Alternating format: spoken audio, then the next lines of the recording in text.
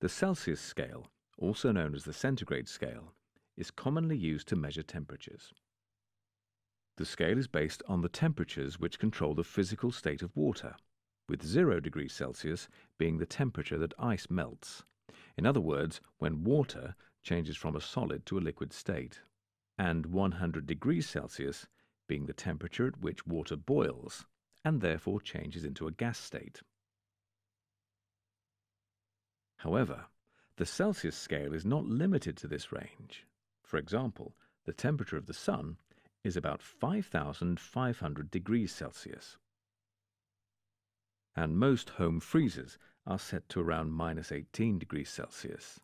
This means that the temperature of your freezer is 18 degrees less than 0.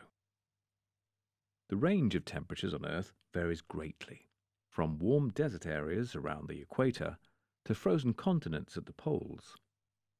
A tourist traveling to some iconic places around the globe might experience temperatures like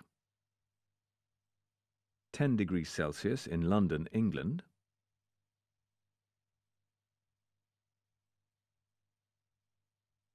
-5 degrees Celsius at Niagara Falls in Canada,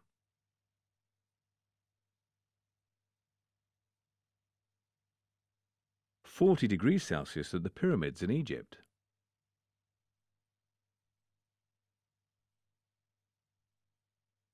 -30 degrees Celsius in Antarctica,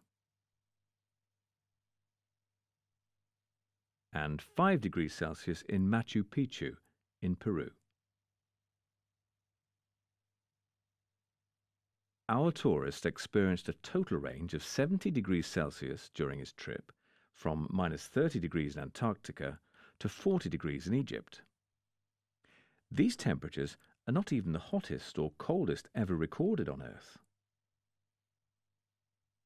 On the 10th of July 1913, Furnace Creek in California reached a sweltering 57 degrees Celsius, making it the highest recorded temperature on Earth. And in August 2010, a satellite recorded that the temperature in Antarctica had reached a chilly -94.7 degrees Celsius.